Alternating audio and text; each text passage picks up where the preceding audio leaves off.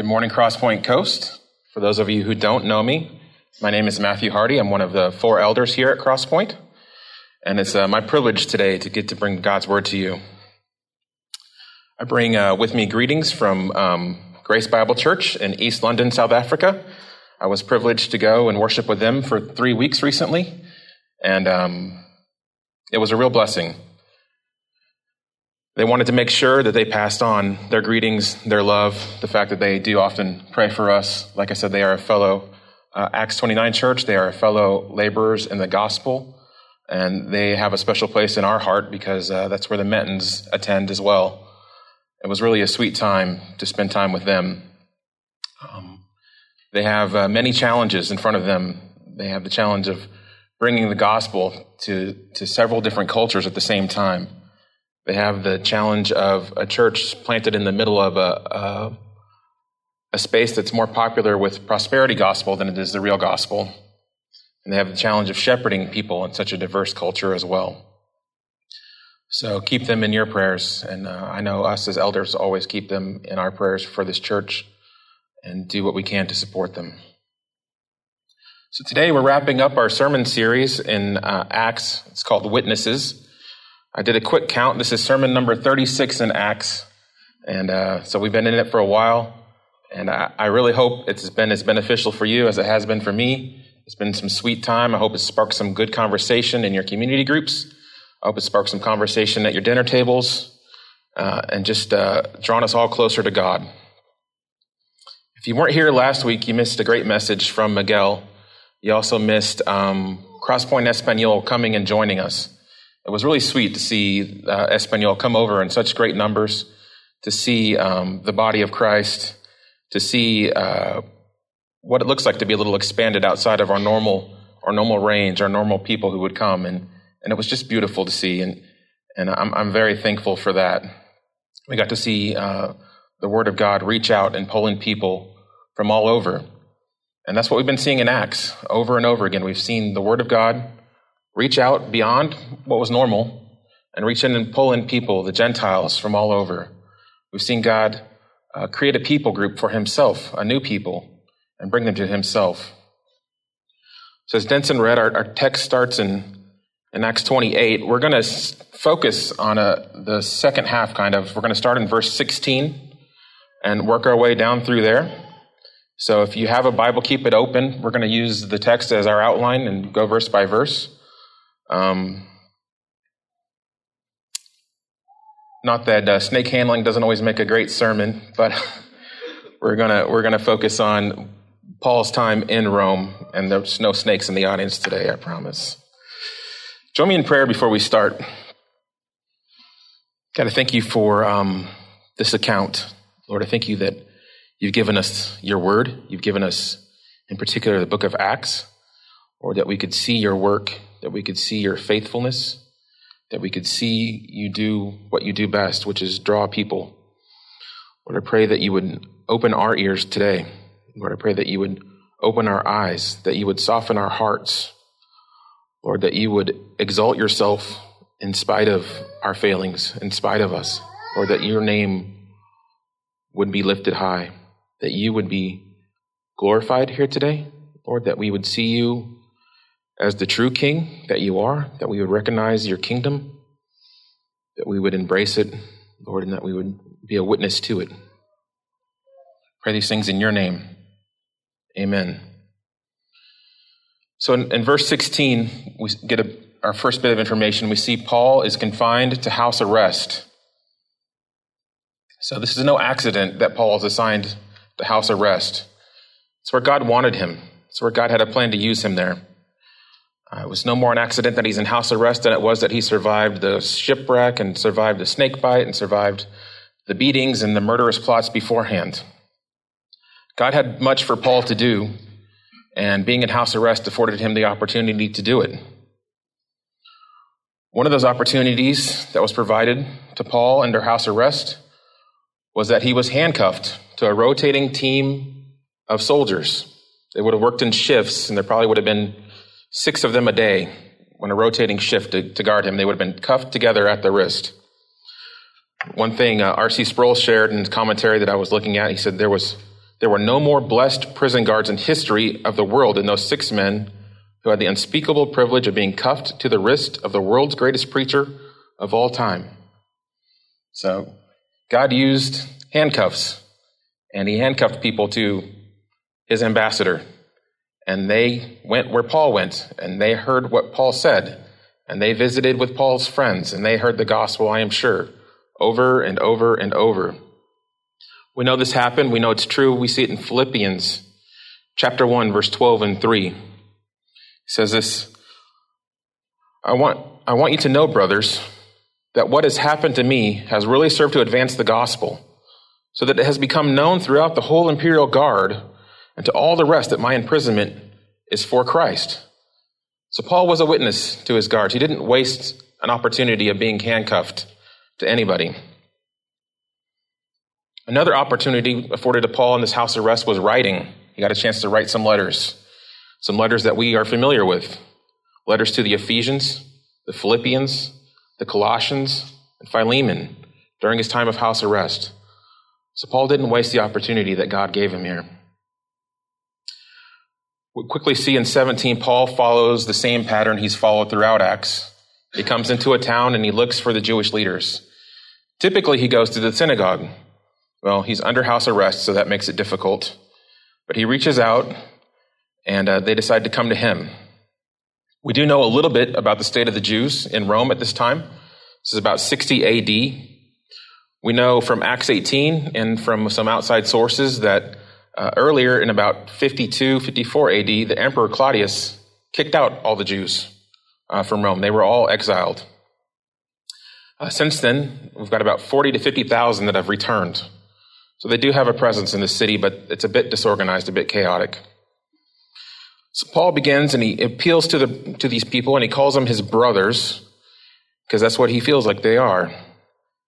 And we see he uses what he uses throughout the whole section of Acts 22 through 26, called the legal section of Acts that we've been reading through. And we see Paul defend himself. We see his first argument is a reminder that he's not attacking the Jews or their customs.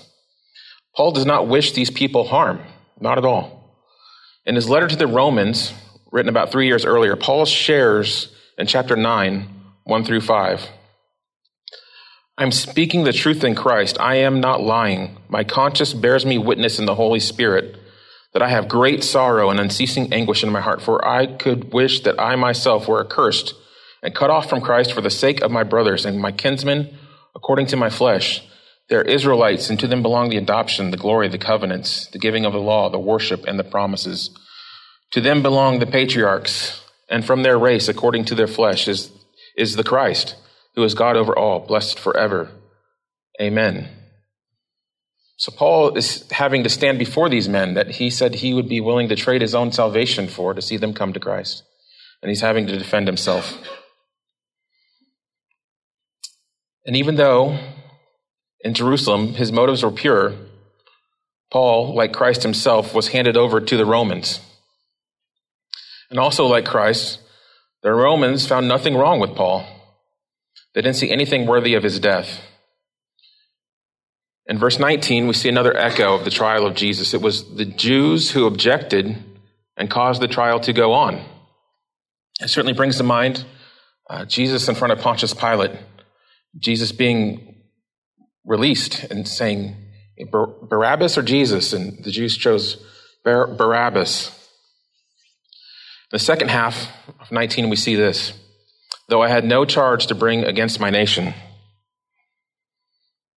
Paul was a Roman citizen, now in Rome. Full use of his rights could have been made. He could have very easily brought a countersuit or even sued the Jews himself. And most likely he would have won. From what we see in the earlier chapters, the Jewish leaders didn't have much of a case against Paul. And Paul had a lot of rights as a Roman citizen.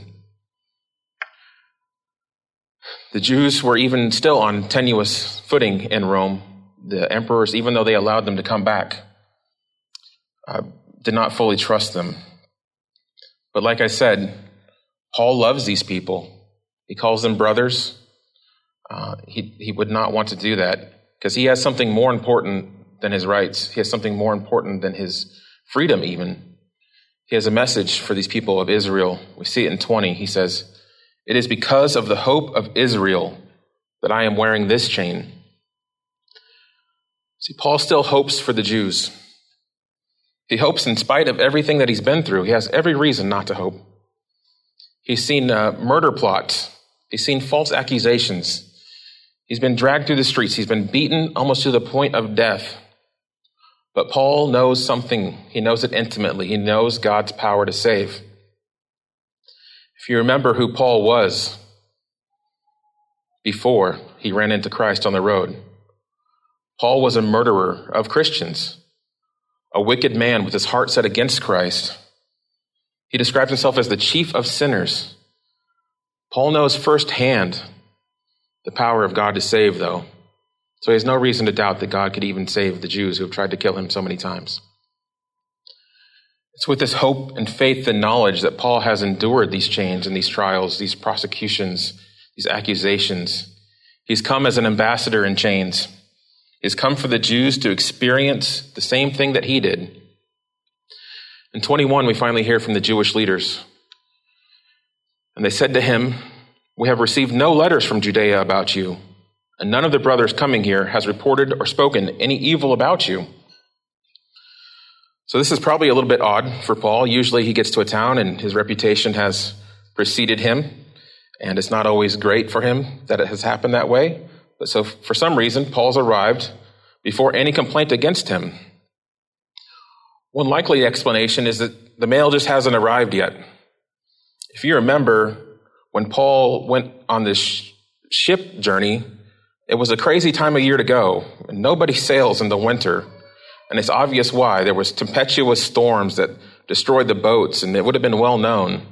So Paul actually beat the mail by sailing in crazy weather. But whatever the reason, it was an advantage for Paul, because we're not familiar with him.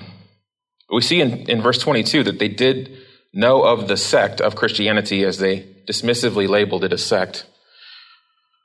We do see that the Jewish leaders are very interested in hearing from Paul, and they had many reasons to be interested. They saw Christianity as a possible issue for them in every aspect. They saw it as a divisive force, and it brought a lot of concerns. But what we do see is that in verse 23, the leaders have no issue in even bringing greater numbers to come and hear Paul. What we see in 23 is a direct fulfillment of Acts 23:11. 23:11 reads this: "The following night the Lord stood by him and said, 'Take courage, for as you have testified to the fact about me in Jerusalem, so you must testify also in Rome.'" I wonder if Paul was holding on to that during the shipwreck. I wonder if that's what gave him courage to know that they were going to be okay, because the Lord had spoken this promise to him. He knew he would arrive in Rome. I wonder if Paul thought he would arrive in Rome chained to a guard, having to be under house arrest, though. We get a small description of a very long teaching. Basically, Paul spent an entire day doing an at-home Bible study of the Old Testament. We see Paul's argument to the Jews is not a new argument for Paul. It's one he's preached before and one he will continue to preach. Paul takes one of the greatest thread that runs from the Old Testament into the New Testament, and he uses that to show that Jesus is indeed the King. He expands on the kingdom of God to prove the Lord's kingship. When we say the kingdom of God, it can sound a little Christianese sometimes. What is the kingdom of God? How many could define that for me right now? I think not many. It sounds like a good thing. It's got to be good. God is good. His kingdom's good. We know that. Paul spent the better part of a day explaining the kingdom of God to the Jews, because the Jews had a great misunderstanding of what it was. They had such a misunderstanding that many of the Jews missed the Messiah who was in front of their face because of this misunderstanding. The Jews were familiar with kingdoms. They knew kingdoms. They knew the kingdom of David, the kingdom of Solomon. And of course, right in front of their face, they knew the kingdom of the Romans. The Roman Empire was one of the greatest ever. They were in the middle of it. They were subjugated under it. They could not escape it. They were even in Rome at that time because of the pleasure of the emperor. He decided to let them there. So the Jews saw the kingdom as a great power, as a military power, as a political power, as a geographical power. And they wanted the Messiah who would usher in a kingdom and replace the Romans, to free them from the reign of the emperor. The kingdom of God was not that, though. Jesus explains it in Luke 17:20 through 21. Being asked by the Pharisees when the kingdom of God would come, he answered them, "The kingdom of God is not coming in ways that can be observed, nor will they say, 'Look, here it is,' or 'There,' for behold, the kingdom of God is in the midst of you." Also in Matthew 13:31 through 33, some parables to explain the kingdom of God. He put another parable before them, saying, "The kingdom of heaven is like a grain of mustard seed that a man took and sowed in his field. It is the smallest of the seeds, but when it has grown, it is larger than all the garden plants and becomes a tree, so that the birds of the air come and make nest in its branches." He told them another parable. "The kingdom of heaven is like leaven that a woman took and hid in 3 measures of flour till it was all leavened." You see, the kingdom of God starts out small. It's not defined by geography. If it was defined by geography, as Kuyper points out, there's not a square inch in the whole domain of our human existence over which Christ, who is sovereign over all, does not cry, "Mine." Geographically, the kingdom of God is everywhere. It's everywhere we look. It's his rule. But his kingdom's even greater than that. All those that are in Christ are already in the eternal kingdom. Sproul helpfully points out a piece of that thread that ties the beginning to the end. If we look at Genesis 49, we see Jacob blessing his children, and we see something unique there, particular to Judah. In 49 verse 8, he says this, "Judah, your brothers shall praise you. Your hand shall be on the neck of your enemies. Your father's son shall bow down before you. Judah is a lion's cub. From the prey, my son, you have gone up. He stooped down. He crouched as a lion and as a lioness. Who dares rouse him? The scepter shall not depart from Judah, nor the ruler's staff from between his feet, until tribute comes to him, and to him shall be the obedience of the peoples. Binding his foal to the vine and his donkey's colt to the choice vine, he has washed his garments in wine and his vestures in the blood of the grapes. His eyes are darker than wine, and his teeth whiter than milk." We see in verse 10 there's a scepter and a ruler's staff in Judah, and the descendants of Judah. When we turn all the way to the end of the Bible, we see in the revelation of Jesus Christ in chapter 5, we see this beautiful section of scripture here. It says, "Then I saw in the right hand of him who was seated on the throne a scroll written within, and on the back sealed with 7 seals. And I saw a mighty angel proclaiming with a loud voice, 'Who is worthy to open the scroll and break its seals?'" And John's giving this account, and he says, "And no one in heaven or on earth or under the earth was able to open the scroll or look into it." John says, "And I began to weep loudly because no one was found worthy to open the scroll or look into it. And then one of the elders said to me, 'Weep no more. Behold, the Lion of the tribe of Judah, the Root of David, has conquered so that he can open the scrolls and its 7 seals.'" We see John's vision of heaven here. We see this glimpse of the kingship of the kingdom of Christ.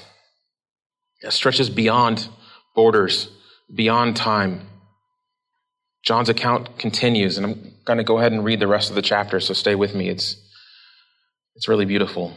"And between the throne and the 4 living creatures and among the elders, I saw a lamb standing as though it had been slain, with 7 horns and with 7 eyes, which are the 7 spirits of God sent out to all the earth. And he went and took the scroll from the right hand of him who was seated on the throne. And when he had taken the scroll, the 4 living creatures and the 24 elders fell down before the Lamb. each holding a harp, and golden bowls full of incense, which are the prayers of the saints. And they sang a new song, saying, "Worthy are you to take the scroll and open its seals, for you were slain, and by your blood you ransomed people for God, from every tribe and language and people and nation. And you have made them a kingdom and priests to our God, and they shall reign on the earth." Then I looked, and I heard around the throne and the living creatures and the elders the voice of many angels, numbering myriads of myriads and thousands of thousands, saying with a loud voice, "Worthy is the Lamb who was slain to receive power and wealth and wisdom and might and honor and glory and blessing." And I heard every creature in heaven and on earth and under the sea and in the sea and all that is in them saying, "To him who sits on the throne and to the Lamb be blessing and honor and glory and might forever and ever." And the four living creatures said, "Amen." And the elders fell down and worshiped. What we get in this picture of Jesus that we see in Revelation, we get to see Jesus exalted, Jesus in his reign, Jesus in his kingship, what it looks like to see Jesus as king. But we get to see a king who ransomed his own people by his blood. We get to see Christ exalted in his office as king. It gives me chills. We know from Revelation that one day that reign will come down to earth. Jesus will be returned, and he will be recognized as king by everyone. We know that every knee will bend. Some will bend in service and reverence, and some will be broken. But every knee will bend and recognize who Jesus is. But this kingdom of God that we're talking about isn't just something that's going to happen in the future. The kingdom has been consummated.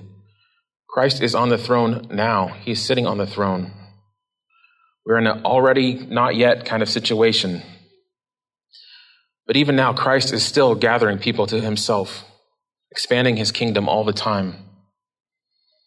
Right now, we serve this mighty king who rules the cosmos, controls the seas, and has power and authority over each and every molecule in the universe. This king, though, condescended and lowered himself down. He lowered himself down to come to us because he knew we wouldn't come to him. He didn't wait until we cleaned ourselves up. He came while we were still enemies. He came and rescued us. He came at great personal expense. It cost him his own blood, his own life, his own dignity. He was mocked and ridiculed and beaten. Just as Isaiah predicted, it was by his stripes that we were healed. He died a death that we deserved and gave us a righteousness that we could never earn. His worth in heaven, though, is sung not as a conquering lion, although he is a conquering lion. His worth in heaven is sung as the lamb that was slain. This is what Paul is preaching. He's preaching the kingdom of God, the kingship of Jesus Christ, what the Jews missed, what they overlooked. He's using the law. He's using the prophets. He's using the Old Testament to show how Jesus fulfills every one of the prophecies, to show Jesus is the true king, that there's no need to wait for the Messiah. In verse 24, we see the effect of what happens when we preach the gospel, though. People who are truly listening will be changed. Now, some positively and some negatively. There's very little room for neutrality when the gospel is presented. We see it over in Scripture, over and over again. The gospel's preached. Some people believe, some people don't. We know it's the Lord who calls, and we know it's the Lord who saves. 25, we see the result of that division, disagreement between the Jews. Then we see Paul making a closing statement at the end of the day, at the end of the study. He says this. He says, the Holy Spirit was right. It's notable that he doesn't say Isaiah was right. He says the Holy Spirit was right? Because Isaiah might be wrong. There's that chance, right? The Holy Spirit is never wrong. God is never wrong. We see Paul's own opinion of this in his letter to Timothy. He says, all Scripture is breathed out by God and profitable for teaching and reproof, for correction and for training in righteousness, If God is breathing it, it's incapable of being wrong. And Paul is going to use it for reproof and correction in this case. When you first read the section of Isaiah that Paul quotes to them, it sounds awfully harsh. It sounds like a condemnation. I know the first couple times I read it, I said, what am I going to do with this? Paul is shutting the door on the Jews. It's a condemnation of unbelief. 26 says this, "Go to this people and say, you will indeed hear but never understand. You will indeed see but never perceive." Basically, you'll never get it. It's just impossible. When you look at the text in Isaiah 6, it's a section of scripture a lot of us know. We see Isaiah in front of the Lord, Isaiah witnessing the kingship of the Lord. He sees the king, the Lord of hosts, and he says, "I am a man of unclean lips." He recognizes his own sinfulness immediately. The angel brings a coal and puts it on his lips, and he says, "Your sins have been forgiven." Quickly after that, the Lord looks for a volunteer, and Isaiah gleefully volunteers. He receives a commission as a prophet. But it's quickly followed up with what we just read in 26. He's told his prophecies will end up hardening hearts, that they will make ears deaf, and that only a small remnant will believe. Probably not the most encouraging thing to send off a new prophet with, I would imagine. Paul's just experienced his own reality, though. He brought the word of the Lord. He brought the truth of who Jesus is. He revealed his kingship. And many of the Jews' hearts were hardened and their eyes closed. We see the same thing with Stephen. But of course, there was a much more violent reaction with Stephen. Those who did not believe stoned him and killed him. Ironically, Paul was on the other side of the sermon at that time. Paul was there in the audience. Paul heard the truth of Christ. And Paul's heart was hard at that time. The first half of 27 provides a diagnosis of the problem. The diagnosis is this: there's dull hearts, damaged ears, and closed eyes. People had closed their eyes. They had been so sure of what was supposed to happen. They were so sure of who the Messiah was. They could not accept the truth, even though it was presented plainly right in front of them. Oftentimes in Scripture, we associate ourselves with the wrong characters. Matt Chandler has a pretty popular sermon where he points out that in the story of David and Goliath, we often place ourselves, of course, in the place of David. And Goliath is our problems, and we'll use our stones, and we'll take care of it. Well, Matt points out that, in fact, we're the quaking Israelites in the corner, shaking in our armor. We aren't David. In this section of Scripture, it's easy to say, well, of course, we'd be Paul, right? We wouldn't be the unbelieving Jews. We wouldn't have our hearts hardened or our ears dulled, right? How easy is it for us, though, to have our own idea of who God is? How about when we say, God wouldn't do that? Or the God I know would never. How easy is it to create a God of our own design? How tempting is it that when people speak truth to us, that we tune them out? Right? How easy is it to lay down what we've come to believe, our theological convictions? How easy are those to lay down in the face of truth? Something we must be aware of. If we look at the second half of 27, though, we see what Paul delivered isn't a final condemnation to the Jews, but it requires some careful reading. It says this: "Lest they should see with their eyes and hear with their ears and understand with their heart and turn, and I would heal them." So what's key there is the word "lest." So they're actively performing the first half of the verse in order to prevent the second part of the verse, right? They can indeed see, they can indeed hear, and even understand. And then even the gracious promise of God saying he would heal them. The Scriptures are full of warnings about hardening our hearts. And I'll warn you now, it's a dangerous game to play. Eventually, God will give you over to the hardness of your heart. He will give you over to your own desires. In 28, we see Paul telling them basically, since you guys are too good for this gospel, since you don't care to partake in it, I'm going to preach it to somebody who will listen. I'm going to preach it to the Gentiles. This isn't a reason to think that Paul quit preaching to the Jews. Paul hasn't given up on the Jews. Not in Rome and not elsewhere. He'll continue to preach. And then in verse 30, we see Luke close this long account of Acts, the one we spent 36 weeks in.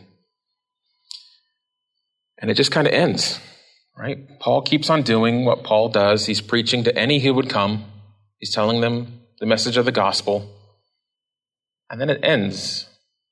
It's like we've invested in this story. We've invested in these characters. We've invested months and months and months of Paul and Stephen and Peter. And the novel just ends like 50 pages short, it feels like.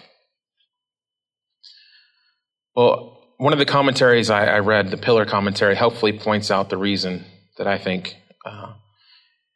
It's that because we aren't reading a biography of Paul. We aren't reading the story of Stephen and Peter and Paul. We're reading a historical account of the spread of the word in the world. So when we look at that, it makes sense, right? We know the word has spread into Rome. We know Christ has done what he said he would do. He would deliver Paul, and Paul would testify. Now, I still wager that we're all a bit curious after investing so much time. What did happen to Paul, right? Because he was sitting there in house arrest. He was under house arrest for 2 years. It's about, by the time he's, after 2 years, it's 62 AD. And what we know from some sources and a few other words in Scripture is that Paul was most likely released from house arrest. He was either never tried, the trial was canceled, or he was tried and found not guilty. So in 62, he continues his missionary journeys. Some accounts say he went as far west as he could, as far west as they knew. And we do know that Paul wanted to go to Spain, so there's a chance that's where he ended up. He went to Spain. We do know, though, that Paul must have been arrested again because he ended up in Rome shortly after the little fire they had there in Rome where Nero was on the roof fiddling, right? Most of the city burnt down. And in the end, Nero blamed the Christians for the fire. And so the Christians were none too popular. We have an account of Paul and Peter both being executed in 65 AD. We know that Peter was crucified upside down. He said he wasn't worthy to be crucified in the same manner as his Lord. And Paul, because he was a Roman citizen, would not have been crucified. That's not what they did to Roman citizens. Instead, he would have been beheaded by the sword. So, not the happiest of endings for them on this world. What does this mean for us, though, right? We have this account. We see the story of Acts. We see Paul in Rome. What's the application? What does it mean for us? I think there's a few points I want to share. First one is God is sovereign, and he will accomplish his will. It was his will that the word would spread. It was his will that people would be saved, and it was his will that his name would be glorified. That was accomplished. Nothing stood in its way. Not the Roman government, not seas, not beatings, not people, not anybody. The second thing it means is there's no promise that life will be pleasant for us here. This is not your best life now. Sorry, Joel Osteen, every day is not a Friday. Jesus, Paul, Peter, Stephen, all the disciples would testify to that. Right? How did their lives end? Gruesomely, right? At a young age. The millions of martyrs around the world since up to today. Those suffering in Africa as we speak, being persecuted and killed, and around the world. We have it pretty good here. We forget that there's martyrs being killed for their faith today. That area around the throne where the martyrs are sitting is filling up. Third point, we are called to endure. It's believed that Paul wrote 2 Timothy in his second imprisonment in Rome, the one that led to his execution. He says this to his brother Timothy. He says, "For I am already being poured out as a drink offering. The time of my departure has come. I have fought the good fight. I have finished the race, and I have kept the faith. Henceforth there is laid up for me the crown of righteousness, which the Lord, the righteous judge, will award to me on that day. And not only to me, but also to all who have loved his appearing." He wrote that in a dank jail cell. Wasn't anywhere near as nice as his house arrest. He was waiting to be poured out, and yet he endured. He wrote 2 Timothy, like I said, during this time, and there's some stuff in there that doesn't make sense from somebody sitting in a jail cell. Application 4 is that Acts is a story about God. Like we said, it's not a story about Peter, Paul, and Stephen. We know that God alone is always faithful. God alone is always good. We know that all of the scripture testifies to God, and it's about Jesus Christ. We know that because Jesus Christ told us that. And the fifth is a call to faithfulness to the ordinary by example of the extraordinary. We're called to obedience in the everyday. We see these examples. We see these apostles, and we see these crazy missionary journeys, and we see these people doing these extraordinary things. And it's easy to say, well, I'm not a missionary, right? I'm not called to go and preach from prison. I'm not called to suffer like that. But what we are called to is just ordinary life, right? We're called to obedience, even in the ordinary. We see these people, and if we see Paul's example of enduring, we see their example of preaching up to the point of death, and what's our excuse for not preaching because it's hot outside? We're called to be obedient in the everyday things of life, of just being a husband, being a wife, being a good child, being a good neighbor. It's the call, because we serve the same God.